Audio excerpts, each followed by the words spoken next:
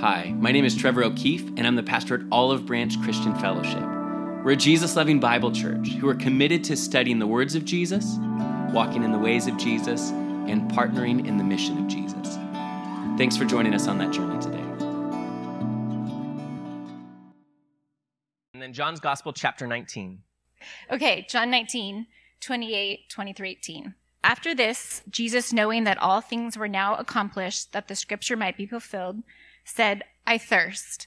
Now a vessel full of sour wine was sitting there, and they filled a sponge with sour wine, put it on hyssop, and put it in his mouth.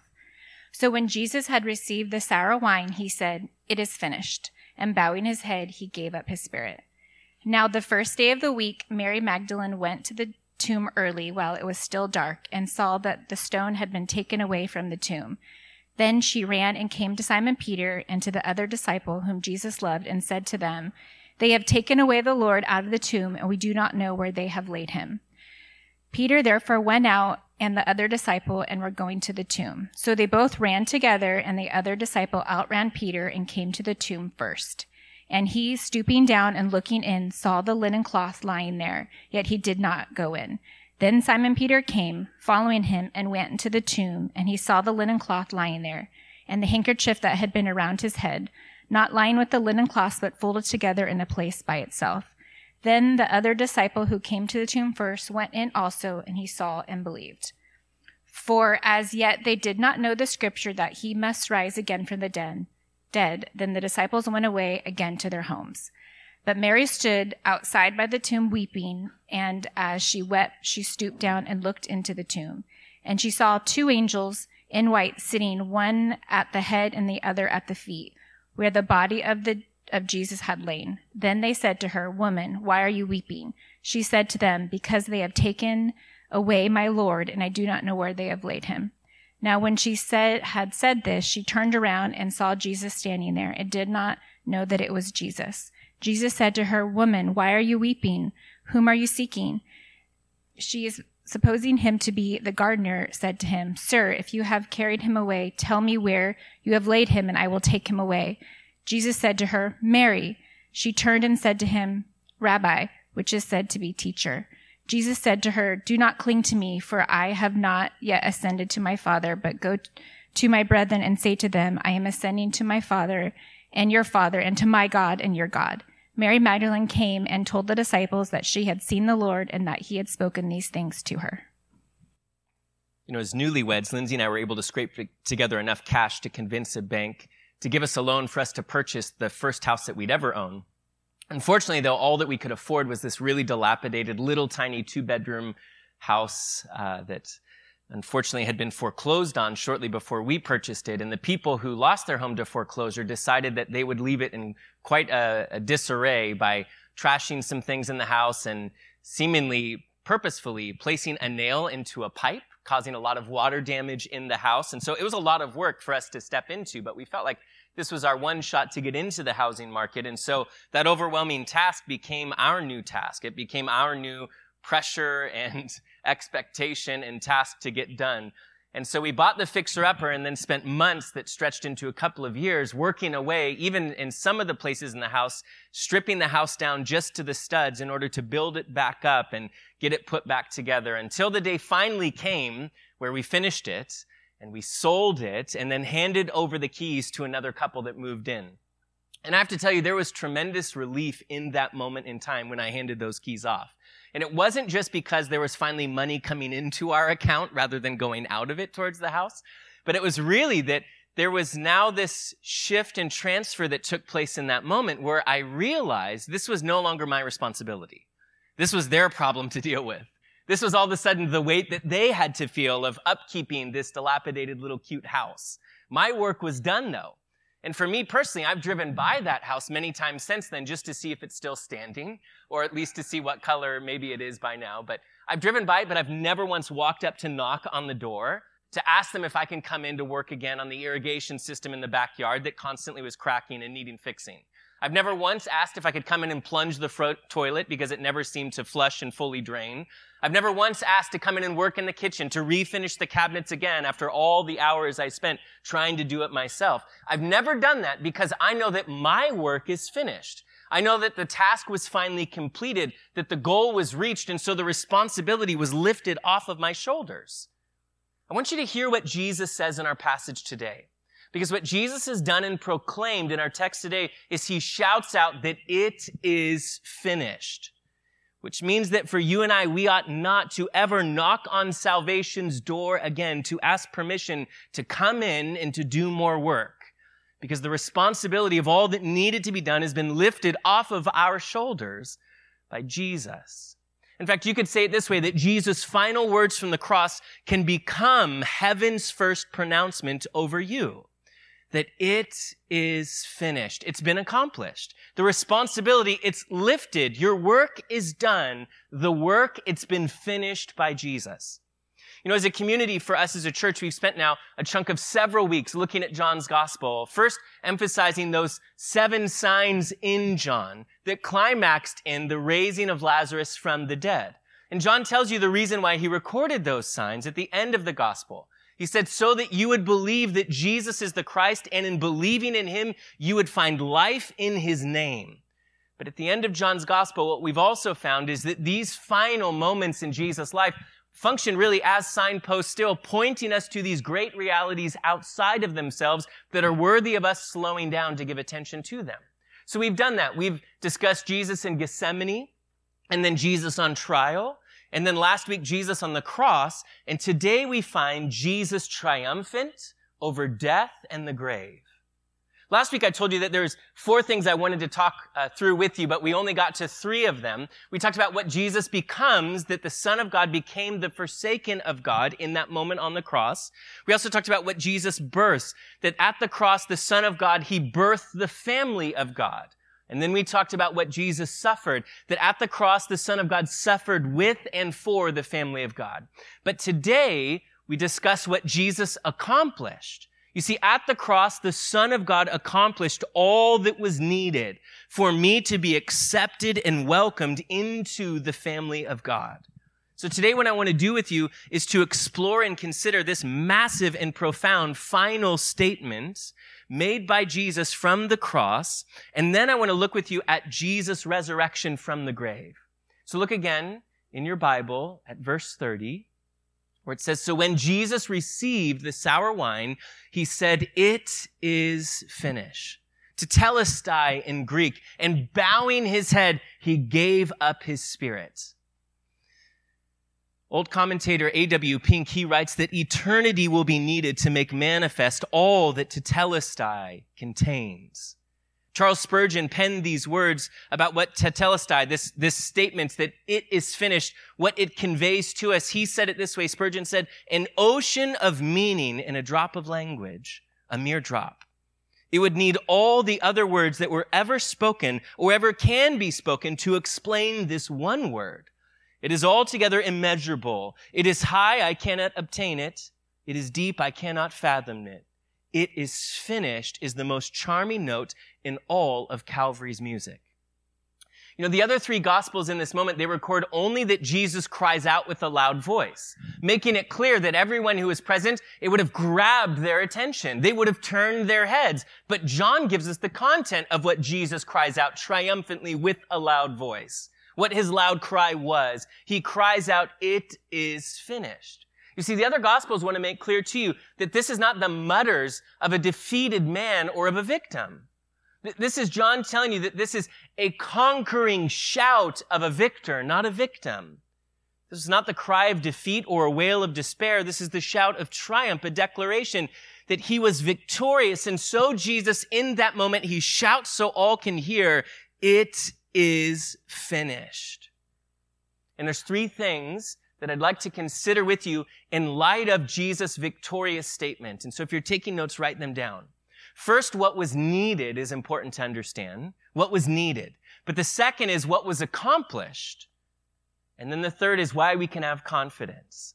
When we're looking at Jesus' triumphant statement, we need to be clear on what was needed, on what was accomplished, and why we can have confidence. So let's start with that first one. What was needed? Have you ever wondered, why did someone need to live a perfect life and then suffer and die in humanity's place? Or let me word it a little bit differently. Have you ever wondered why Jesus needed to die for our sins? In fact, if you ask 5 people, you might get 6 or 8 or 10 different answers to that. In fact, for some, they might focus on the cosmic victory that Jesus had when he defeated death and hell in that moment on the cross. Theologically, it's referred to as Christus Victor. In Hebrews chapter 2, verse 9, it says it this way, "But we see Jesus, who was made a little lower than the angels for the suffering of death, crowned with glory and honor, that he, by the grace of God, might taste death for everyone." Others might answer that question of why Jesus needed to die, though, and they'd say, well, really, he did it as the ultimate example, where Jesus would embody and exemplify the selfless, self-giving love of God. Theologically, it's referred to as Christus, or Christ the exemplar. You find it in Romans chapter 5, where it says, "In due time Christ died for the ungodly. For scarcely for a righteous man will one die, but perhaps for a godly man or a good man, someone would even dare to die. But God demonstrates his own love towards us, in that while we are still sinners, Christ died for us." Well, for some, they'd answer that question of why Jesus needed to die, though, and they'd emphasize Jesus' sacrifice as it relates to human sin and God's wrath and justice and mercy and forgiveness. Theologically, they call it penal substitution. In 1 Corinthians 15, it says, "For I have delivered to you first of all that which I received, that Christ died for our sins, according to the Scriptures, and that he was buried, and that he rose again the 3rd day, according to the Scriptures." Or 1 John chapter 2, verse 2, that says, "And he himself is the propitiation." Other translations read, "the atoning sacrifice for our sins," and not for ours only, but also for the world. Now, propitiation is not really a word we use often, so let me give you a definition of it. It is the act that renders God propitious, which also is not a word that we use. It's pretty old school, but it means as favorable. It's speaking of the act that brings us into favor with God. This isn't a new concept. Ancient religions, all these pagan religions, even major religions today, they capture this idea that man has to appease God by offering sacrifices or through merits that they'd earn. However, the Bible teaches that God himself has provided the only means through which his wrath can be appeased and human sinful man can be accepted and welcomed into the family of God. Don't miss this. This is what's so unique about Christianity. All these other religions tell you what you need to do, the act that you need to commit in order to enter good graces and the favor of God. But the New Testament is so different because the act of propitiation always refers to the work of God and not the sacrifices or merits of men.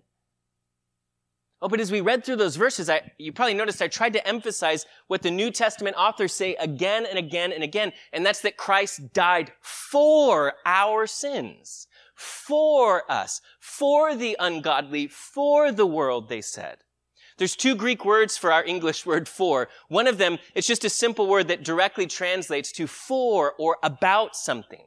It's what you saw there in 1 John chapter 2, where it says that Jesus became the propitiation for our sins. However, the majority of the time, a different word is used, which is translated from Greek to Latin to English. It's translated because of. That the word for, it means because of or in the place of.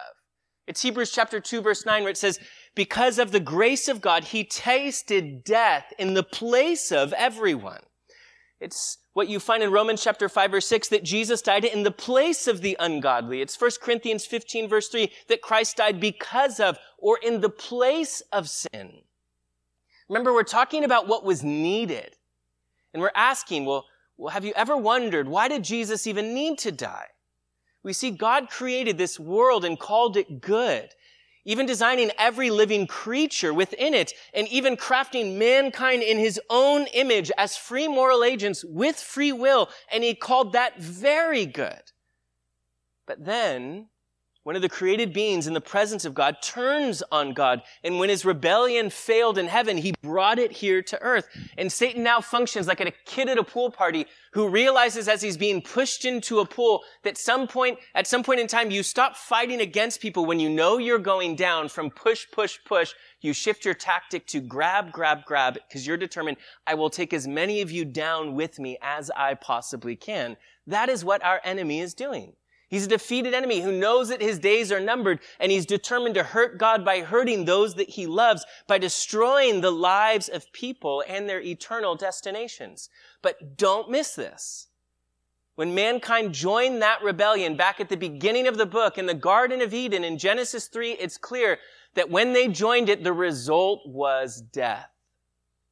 The New Testament book of Romans reiterates this statement, saying that the wages of sin is death. You see, on the heels of mankind's rebellion and the introduction of death and decay is where and when, though, we're introduced to the idea of a sacrifice for sin, which then becomes this repeated theme and pattern throughout the entire storyline of the Bible. It's Adam and Eve sacrificing an animal to cover themselves and their shame. It's Abel offering a lamb as a sacrifice to God, and God was pleased. It's Noah offering blood sacrifices to God. It's Abraham and God providing a sacrifice for him. It's them in Egypt, the children of Israel, where the judgment of God passes over them because of the blood of an innocent substitute and sacrifice that allows judgment to pass over them. It's the priests then in the tabernacle and temple offering daily sacrifices there. You see, the book of Hebrews chapter 9 verse 22 says, without the shedding of blood, there is no remission of sins. It's really interesting when God gave the instruction to his people to construct the tabernacle and the temple. He gave instruction for every single utensil and piece of furniture that would find itself inside of it, an altar and a laver and a table and a lamp and a veil and a lampstand, but there was no instruction for a chair that would find itself inside the tabernacle or later in the temple, because the work was unending. There was never to be an end to the sacrifices and the bloodshed. It was an unending, vicious, gory mess. See, during this time frame, God gives his people his law. Yes, the 10 Commandments come to mind for us, but there's so much more that God instructed his people on. So much, in fact, that those stone tablets felt like a crushing stone that fell on top of all of them. Because through the law, no one is left feeling or being justified. All of us find ourselves guilty. But then this amazing thing happens in the Old Testament within the books of the law. There's a glimmer of hope through a merciful mystery that God explains in Leviticus 16 and 17, where it tells you that God will accept the life of a blameless representative that will surrender its life in the place of another. On this appointed day that God called the Day of Atonement, when a sacrificial, spotless lamb that is a blemishless and blameless animal offers its life as a representative and substitute for the life of a less than blameless and blemishless human who cannot return to God without facing justice. It's a foreshadow of what Christ would become and how Christ would give himself for us, in the place of us. Oh, please hear me. A judge who pardons lawbreakers isn't a righteous judge at all. Just as overlooking sin would make our holy God unjust, God's righteous justice demands that just judgment come. But a God who would take his judgment, taking our just judgment upon himself, is both righteous and just, while simultaneously proving himself to also be loving and merciful. And that is what you find at the cross of Christ. And that is why it's not just that Jesus had to die. That is why Jesus in this moment chooses to die. Because we were broken and sinful and rebellious enough that someone had to die for us, while simultaneously finding ourselves to be loved enough by our gracious and merciful God that Jesus was willing to die for us, willing to die quite literally in the place of us. Oh, please hear me. It's important that we're clear on what was needed. What was needed was what Jesus would only, he alone, be able to do and provide. But the second thing is what was accomplished. The second thing is what he accomplished. Hear me say this, that the gospel message is not just that Jesus died as a sacrifice to save me from the penalty of my sin. It's that Jesus also lived in perfection as a substitute for me. He took my sin upon himself, and I, in that moment, received his righteousness. He took what was wrong about me and paid for it, and I received what was right about him, and I'm rewarded for it. I please God because of it. We could illustrate it with a simple illustration like a bank account, because we've all been there. When you find that your accounts are at negative, well, his death paid for that penalty and brought our balance back to zero. Yes, where we don't owe God anymore, but his perfect life placed credit and merit in our account in the eyes of God so that I now have an inexhaustible amount as a balance. It's not just that I don't owe God anymore. The gospel tells me that I please God now, that I'm right and righteous because of what Christ has done for me in my place.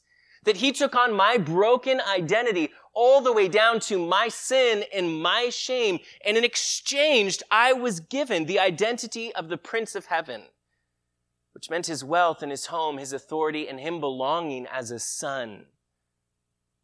Oh, God made him who had no sin to become sin for us so that we might become the righteousness of God in Christ. 2 Corinthians chapter 5, verse 21 tells us. You see, the gospel is clear that you can have your own account and gold star account, or you can have Jesus's, but you can't have both. You could have your own account and your own gold star chart, or you can have Jesus's, but you cannot have both. You see, I want you to consider with me what Jesus accomplished in this moment. If someone were to ask you, how's a person made right with God? What do you have to do to be right with God? If that's what they ask you, how would you respond? What would you tell them? My hope is that we would point them to this moment where Jesus would cry out and say, it is finished. Because you cannot be made right with God by your own effort, regardless of how much effort you make or what that effort actually does.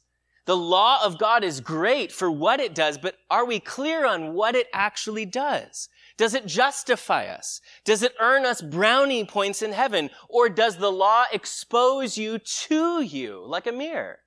And in doing so, expose you to your deep need for a rescue, for a savior. You see, if you depend on what you do in order to feel confident that you can now approach God because you have now found and earned his favor, then you're saying that Jesus didn't need to die, and you're calling Jesus a liar in this moment when he, as a victor, cries out saying, the work is done, it is finished.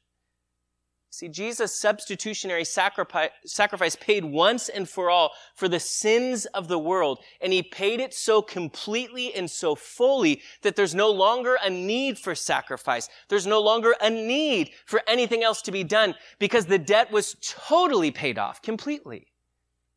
In fact, he's so fully paid that the book of Hebrews chapter 12 verse 2 says it this way. It's so beautiful. That he endured the cross, despising the shame, and is now sat down at the right hand of the throne of God. Jesus is seated because the work is done, because the debt was paid, because there's nothing left to be accomplished for man to be reconciled with God. Oh, remember, in the temple and the tabernacle, there was never a chair because it was an unending pattern and rhythm, a constant slaughtering of animals to cover our sin. But Christ died once and for all and is now seated. He's seated, and when you think about it, God's divine satisfaction is only seen 2 times in the pages of Scripture. Only twice in all of history. It's seen once in the Old Testament and once in the New. It was once at the dawn and creation of all things, and then once at the consummation and rescuing of all things. Once he completed his work of creation in the Garden of Eden, where he sat back and said, it is very good, and then rested. And now he's accomplished in this moment on the cross when he cries out, it is finished. He's completed the work of redemption, and he said it clearly, it is finished. It's done. There will be a 7th saying after this one that Jesus will make from the cross, and it's simply, into your hands I commit my spirit. He breathes his last and enters into rest. My friends, Jesus in triumph cries out, it is finished. It's just 3 words in English, but really 1 in Greek, tetelestai.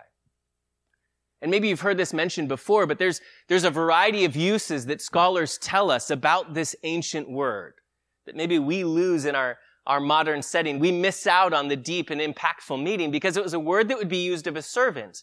When his master had sent him out to do a task, when he came back to report that he had accomplished all that he set out to do, this was the word he would use, tetelestai. It's finished. I've accomplished what you've given me to do. It makes me think of Hebrews chapter 10, verse 7, where it says, "Behold, I have come in the volume of the book. It is written of me to do your will, O God." And Jesus in this moment says, "And mission accomplished. The servant has accomplished all you've asked me to do." It was a word that was used of a priest when examining a lamb, when it finished, when it passed the inspection, when it was acceptable. They would say tetelestai. One writer even suggested that this would have taken the minds of those standing by to the priests on the Day of Atonement, where they would pronounce the Hebrew equivalent after offering the sacrificial lamb as a substitute. 1 Peter chapter 1 verse 18 says, "Knowing that you were not redeemed with corruptible things like silver and gold from the aimless conduct you received by tradition from your fathers, but you were redeemed with the precious blood of Christ as a lamb without blemish and without spot." Oh, those Old Testament sacrifices, they covered sin, but they could never take it away. But Jesus accomplished what all the old covenant sacrifices could not do. Oh, it was used of a servant. It was used of a priest. It was also used by artists, historians tell us. When they finished their masterpiece and there was nothing left to be added, nothing more to be done, to be added to the portrait or to be moved around in the sculpture, they would pronounce this statement, tetelestai, and they would unveil their masterpiece. It's beautiful because the death of Jesus Christ finished the picture of redemption, a masterpiece which had been in the mind and the heart of God since before the dawn of creation. And here is God pronouncing, and the masterpiece is completed. It was a word that was most commonly used by merchants and bankers. We know this from ancient papyri that's been unearthed that has documentation of debts that were owed to different merchants in marketplaces, but over top of it, again and again, you find this word written. It's telling you that their debt is canceled, that they no longer owe a debt, but that it's been paid in full. And that's what Christ has done for each of us. It's a word that also, historians tell us, was used for prisoners. When they were put into a jail cell, their charges would be pinned on the front of the cell, but when they had served their time, the judge would write over top of it this very word, tetelestai, paid in full. It is finished, so that they could carry with them that statement. So if anyone ever approached them and reminded them, "You're that criminal who did that thing, who's deserving of," you could say, "Nuh-uh, I'm deserving of nothing. I've already had my debt paid. It's been paid in full. I'm a free man, a free woman." In fact, there's one source I read that even said that this was used as a battle cry. A military leader would cry out tetelestai when their enemy was defeated, when they had routed them completely. This is how people knew that the battle was over, that the victory was theirs. And Jesus in this moment on a cross cries out, "It is finished." You could say it this way, that Jesus' final words to humanity from the cross can become heaven's first pronouncement over you. That the work is done, that the debt is paid, that the masterpiece is complete, that it is finished. Well, it's important to understand what was needed. We've got to be clear on what Jesus accomplished. But I think the real challenge is, we've been told since we were children, when something sounds too good to be true, it probably is. So how could we be certain? Why? The third thing, why can I have confidence in this? Why can I have confidence that it truly is finished, that the work is complete, that the burden is lifted off me, the responsibility is gone, it's not mine to work on. I ought not to knock on the door and come back in looking to work. How can I have confidence? Why should we have confidence? You know, it's been well said that Christ's resurrection is the Father's amen to the Son's declaration that it is finished. You see, looking to the cross, we see the work of redemption. It's completed in that moment. But looking to the empty tomb, we see Jesus' finished work is fully accepted by the Father in that moment. I mean, did you notice in our series, as we looked at the 7 signs in John, that they escalate and they build up to this climactic finish, beginning with a stone pot when Jesus turns water to wine, ending in a dead body in a stone tomb. The first sign brought the beauty of red wine filling that vessel. The final sign, though, involves the miraculous production of blood that begins to pump again through a man's ice-cold, rigid, decomposing body. But the 7 signs in John, they don't really climax in the resurrection of Lazarus, because that moment really serves as a precursor and build up to the moment where Jesus proves that he does not merely hold the power of resurrection and life, but when he raises his own body from the dead, we start to see that he is the resurrection and life. You see, the true climax of Jesus' signs in John's gospel is the resurrection of Jesus. Or remember, please, that John tells you at the end of his gospel, the reason he's utilizing these signs is so that you would believe that Jesus is in fact the Christ, the Son of God. And we've discussed in the past reasons why I personally believe in the resurrection, why I trust it as a historically documented, actual historical event that took place. And I can remind you quickly of what those are, but we won't dive into them deeply. But I just begin by throwing out there that one of the reasons I believe is because of the rise of Christianity in Jerusalem. There are 2 governing authorities in the first century that existed there, the Romans and the Jews, both in Scripture and outside of it. Historians tell us very clearly they tried to squash the Christian movement that rose out of the dust of Jerusalem, that rose with the testimony that Jesus was alive. And if they wanted to shut up that early movement, all they had to do was drag out a body. But they didn't because they couldn't, because the body was gone. It's not just the rise of Christianity in Jerusalem in the first century. It's the incredible persecution and death that the disciples would endure. Remember, because of their testimony that they saw Jesus alive, they would be arrested and beaten. Some would be crucified. One would be filleted alive. They'd be run through with spears. Historians tell us the gruesome ways that they'd be tortured to death. And yet they would never recant. They'd never turn away from their statement that they saw Jesus, a risen Savior, alive. Listen, no one dies for what they know to be a lie, and they would have known if it was a lie because the lie would have been started with them. They either saw him alive or they made it all up and died for a lie. Oh, there's a massive difference between a suicide bomber who's willing to die for what they believe to be true that's passed down to them from the 7th century versus the disciples knowing firsthand if it's a lie because it would have been made up and started with them. It's not just that. It's the shift in beliefs and practices of thousands of Jews. That those beliefs and practices weren't just things that tethered them to a culture and a religion. They were the practices like bringing animal sacrifices to the temple that they believed covered their sin and made them acceptable to God. And yet they left those practices. And yet they began meeting rather than on the Sabbath. They met on Sundays, calling it the Lord's Day, to celebrate their risen Savior whom they saw alive from the dead. Well, it's also that we've talked before about all the unreasonable alternative theories that people throw out there and say, well, maybe this is what happened or this is an option. And they're so unreasonable that they're easily dismissed. But our text today introduces 2 very simple ones that many Christian historians and apologists point to as reasons to also trust the biblical testimony that Jesus did, in fact, rise from the dead. And these are really simple, but very quickly, they're worth your time and your attention. And the first thing being the confusion of the disciples who first reached the tomb. They found no body there, but they found Jesus' grave clothes and the wrap, it says, that went around his head, neatly folded and arranged in an organized fashion in the tomb. Look at your Bible again, please, at verse 5, and it says, when he, John, stooped down and looked in, he saw the linen cloths lying there, yet he did not go in. Then Simon Peter came following him, went into the tomb, and he saw the linen cloths lying there, and the handkerchief that had been around his head, not lying with the linen cloths, but folded together in a place by itself.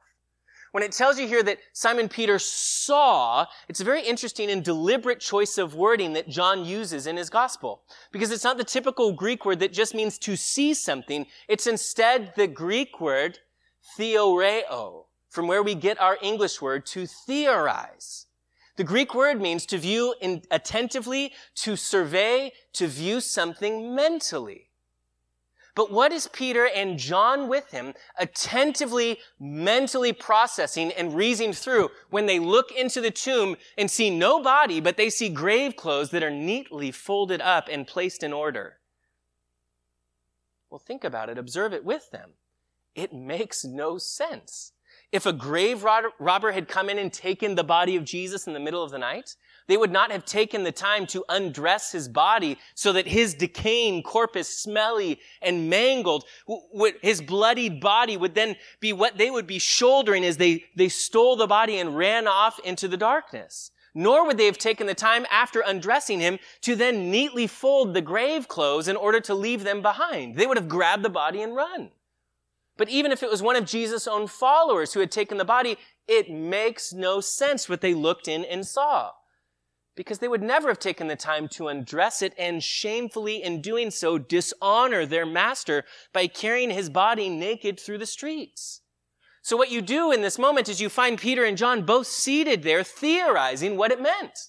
Theorizing what might have happened in this moment. This is important. Don't miss this. What you're seeing here is that even for Jesus' own disciples, this was both unexpected, this moment was. Please hear that. This moment was unexpected, and it took actual reasoning for them to even begin to process and then to believe and embrace that maybe Jesus is alive. You see, John indicates that when he would walk away from the tomb that day after seeing the evidence and processing it, he left with a measure of faith. But it would not be until Jesus appeared to him and to the other disciples that they would fully believe and understand that Jesus was in fact alive, having been raised from the dead. And from there, then, they would march forward, heralding their message of a risen Christ, even at the cost of their own lives. The resurrection of Jesus did not fit the expectations, though, of a Jewish culture. They anticipated a future nationwide resurrection of the dead. They weren't looking for a single person to rise. It made no sense to them. That's why they were so shocked and couldn't fathom what they were seeing. The resurrection of Jesus, it didn't fit the expectations of the Romans either, who believed that the greatest thing that would happen in life was that your spirit would finally be freed from your mortal body.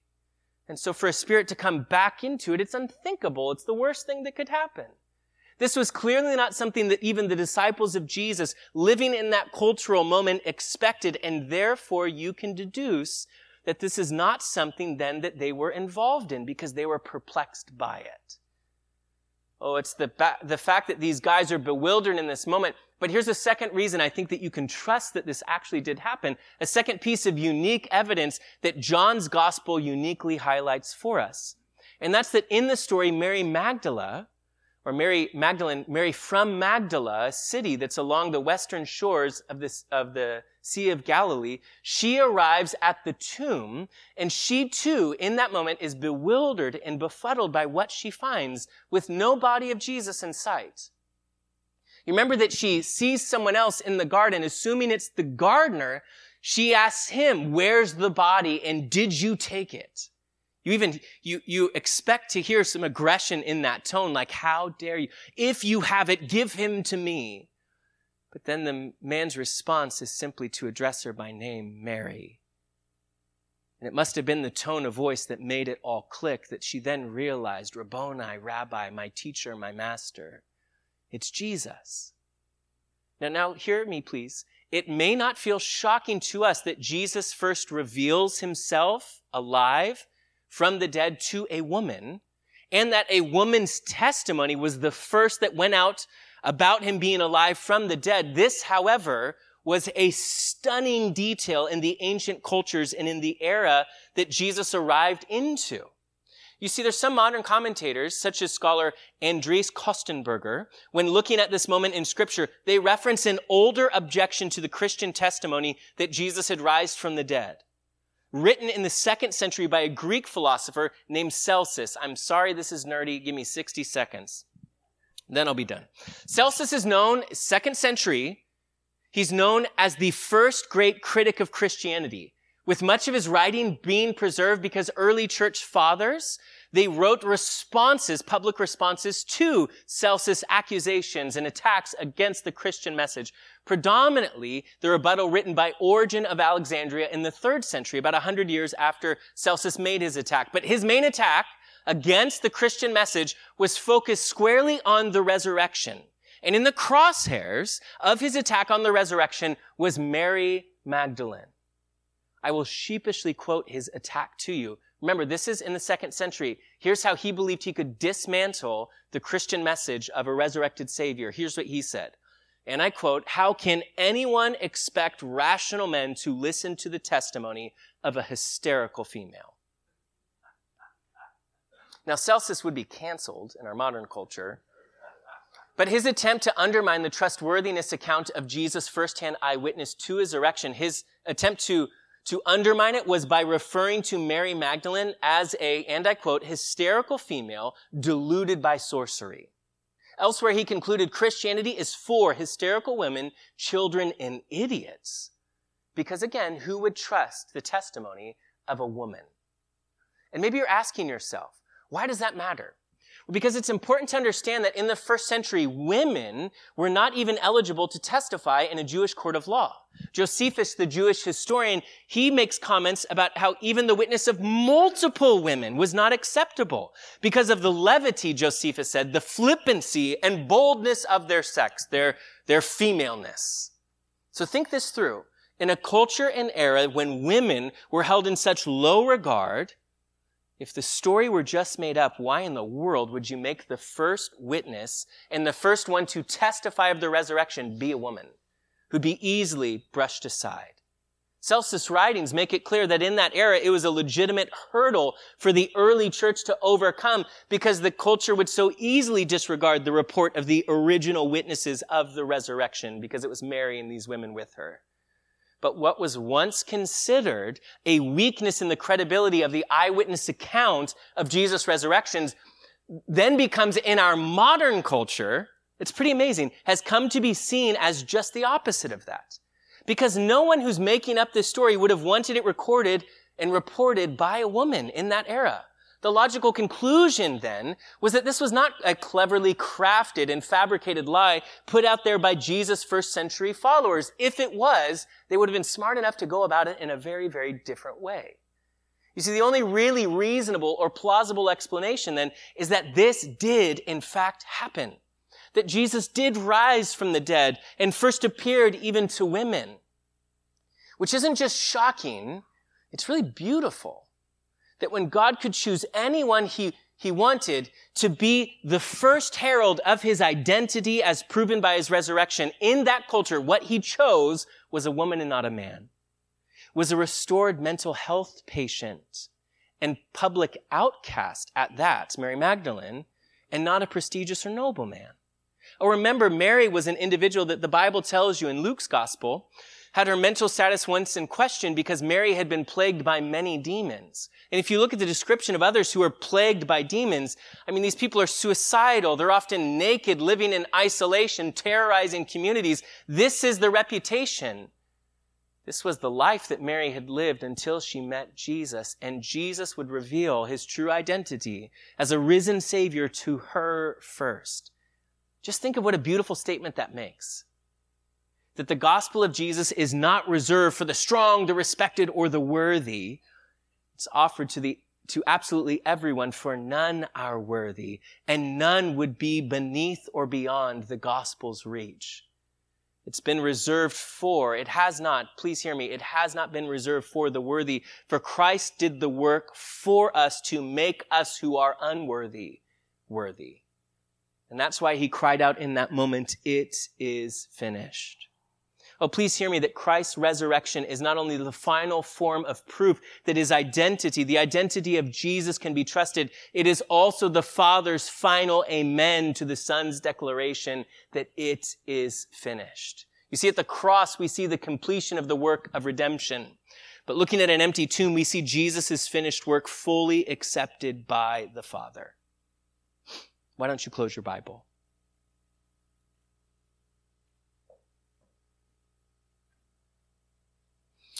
Author Timothy Keller, he said it this way. He says, religion says, finish the work. The gospel says, receive the finished work. Religion says, if you finish the work, someday God might give you acceptance and love and blessing. The gospel says, receive the finished work of Jesus Christ, and you get love and acceptance and all of that blessing now completely, totally.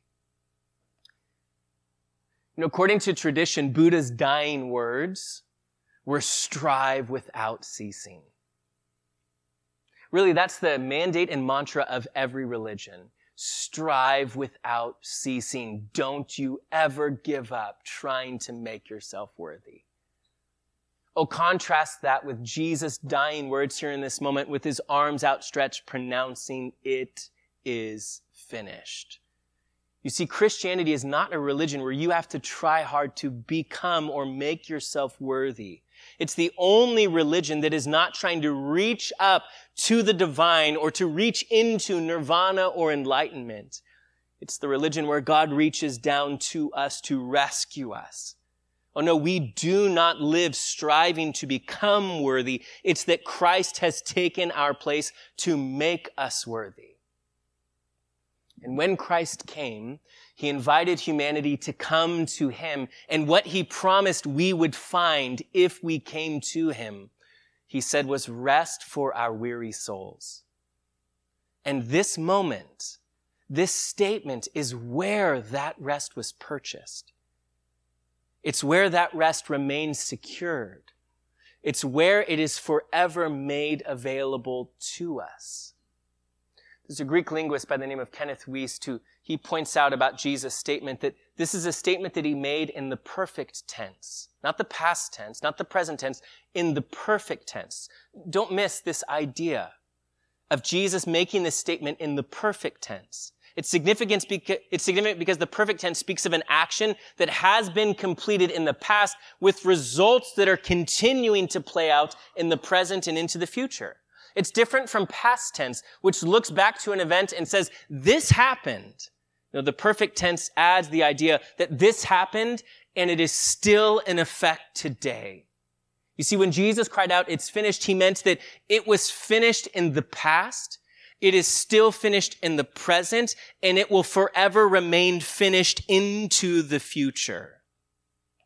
Oh, hear me, please. You cannot do anything to save yourself because Christ has already done all that God would require. You need only to put your faith in him. We do not find in Christianity a do religion. You find instead a done religion. For Christ has done all that was needed. It is finished, he said. These are words that shook the world, that shake it for all of eternity. Let these words shake your soul today. When you're ashamed, hear his words, "It's finished." When you don't feel good enough, hear him say, "It's finished." When you're faced with your own failures and shortcomings, hear his victorious shout, "It's finished." When you think you need to earn your way back into God's love or failure, hear him say, "It's finished." When you begin to say, "Thank you, God, for forgiving me," but you begin to think, "Now I'm going to do my best to really earn and deserve this place," hear him say, No, it's finished. It's finished. It's finished." Hear today Jesus' final word from the cross and receive it afresh as heaven's first pronouncement over you, that it is finished. John's gospel, it closes by saying, "And Jesus did many other signs in the presence of his disciples that are not written in this book. But these are written that you may believe that Jesus is the Christ, the Son of God, and that believing you may have life in his name." Why don't you stand with me?